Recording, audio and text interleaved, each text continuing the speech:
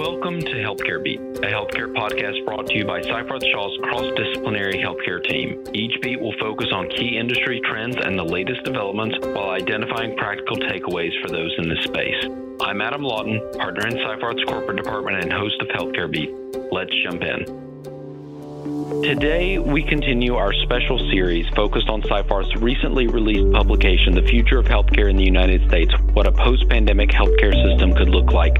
As listeners may know, this is the second edition of our healthcare group's signature piece and provides updates and insights into what the post-pandemic world may look like for the healthcare industry. If you haven't seen a copy yet, be sure to reach out. I'm joined today by Jesse Coleman and Drew Delhunko, colleagues in Seyfarth's Houston office and co-authors of Chapter 3 of our treatise titled The PrEP Act and Anticipated Impact on COVID-Related Tort and Contract Litigation. Jesse and Drew, welcome to Healthcare Beat series on the future of healthcare in the United States. Thank you, Adam. Thank you very much for having us. Jesse and Drew, maybe the right place to start is if you could give us a brief summary of the chapter that you wrote. Sure. So the Public Readiness and Emergency Preparation Act is a dramatic and wide-ranging grant of liability and suit immunity to private entities that the government has enlisted in the battle against COVID-19. And our chapter largely focuses on the interpretation of that act, both from the courts and from the Health and Human Services in various amendments and advisory opinions that they've issued and the clash that we've seen between those two interpretations.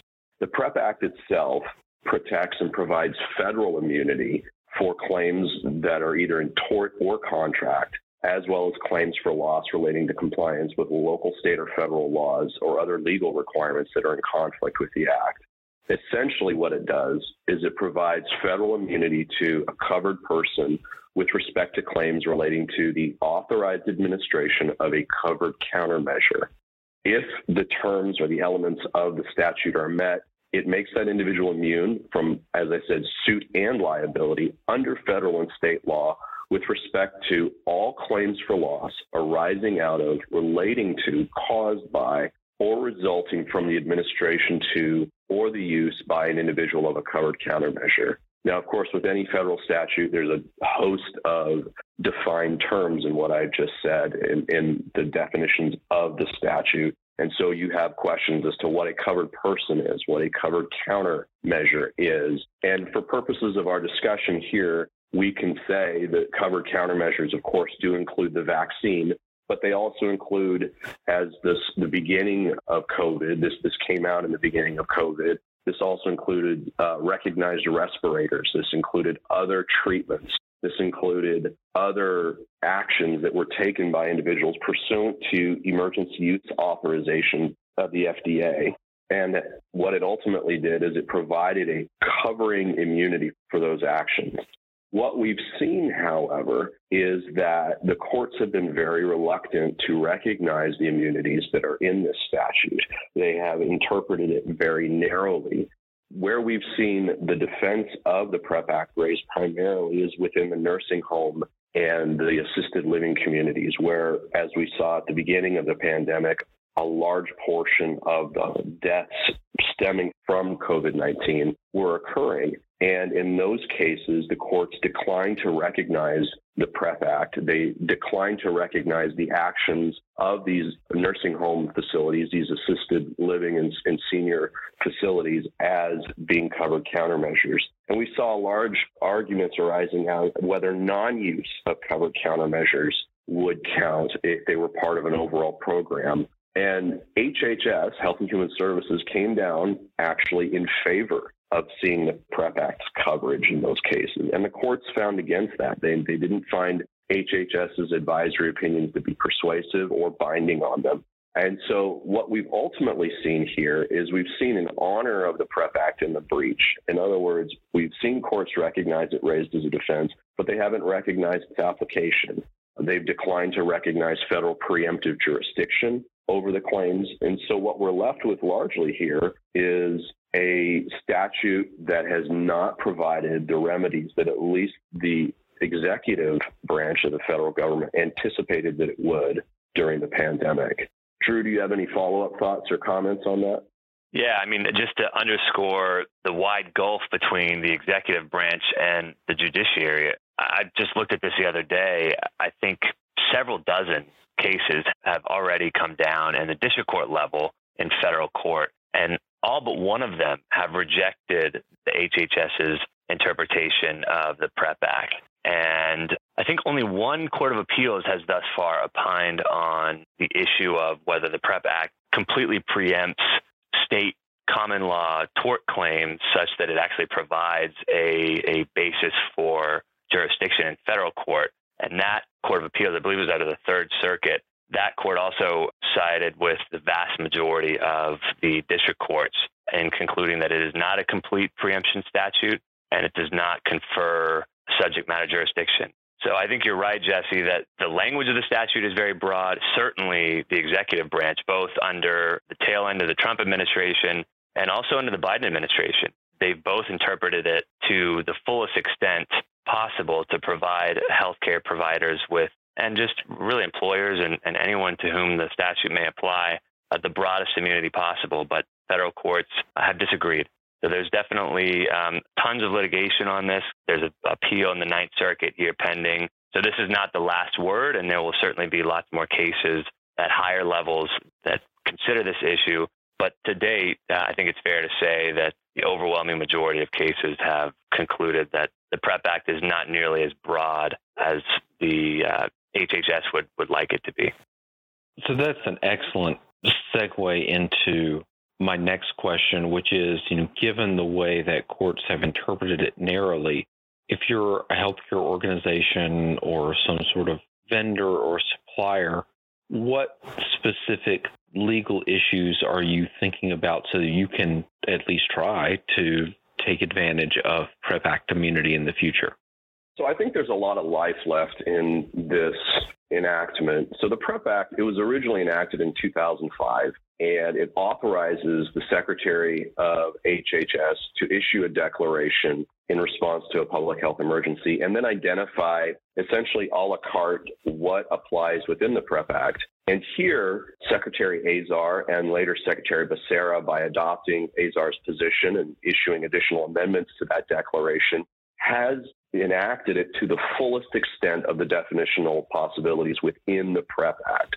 So I think that there is a lot of opportunity still in place for public health and private health organizations to avail themselves of the PrEP Act.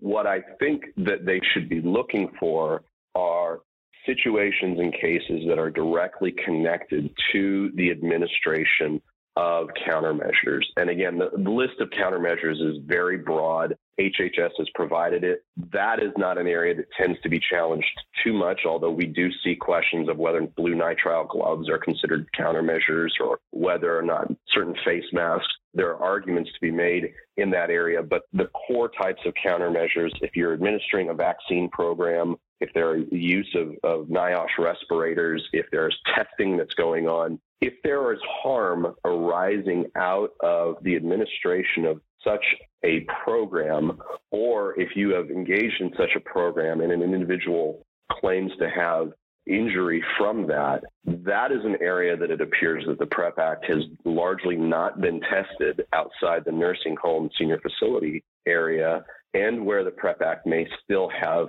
a lot of juice left, so to speak. So I think that healthcare organizations can look to this statute. There are a lot of opportunities for it to protect them.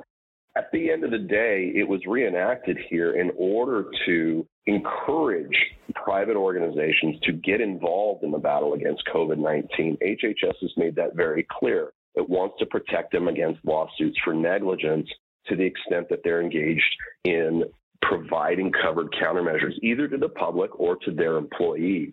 What we haven't seen, however, and what at least I'm optimistic in saying, is that when you have cases that directly involve the use of a covered countermeasure, and that has somehow resulted in the harm to an individual resulting from the administration or use of that countermeasure, we can see overall covering immunities from state and federal law claims.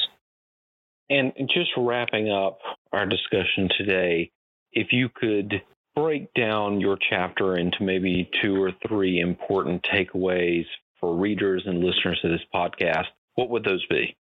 Well, I would say that the first major point is the PrEP Act is very broad. It was drafted both by Congress and interpreted by HHS to be very broad. It is designed to protect for any claims for loss that have causal relationships with the administration or use of a covered countermeasure. And the list is long as to what a covered countermeasure is.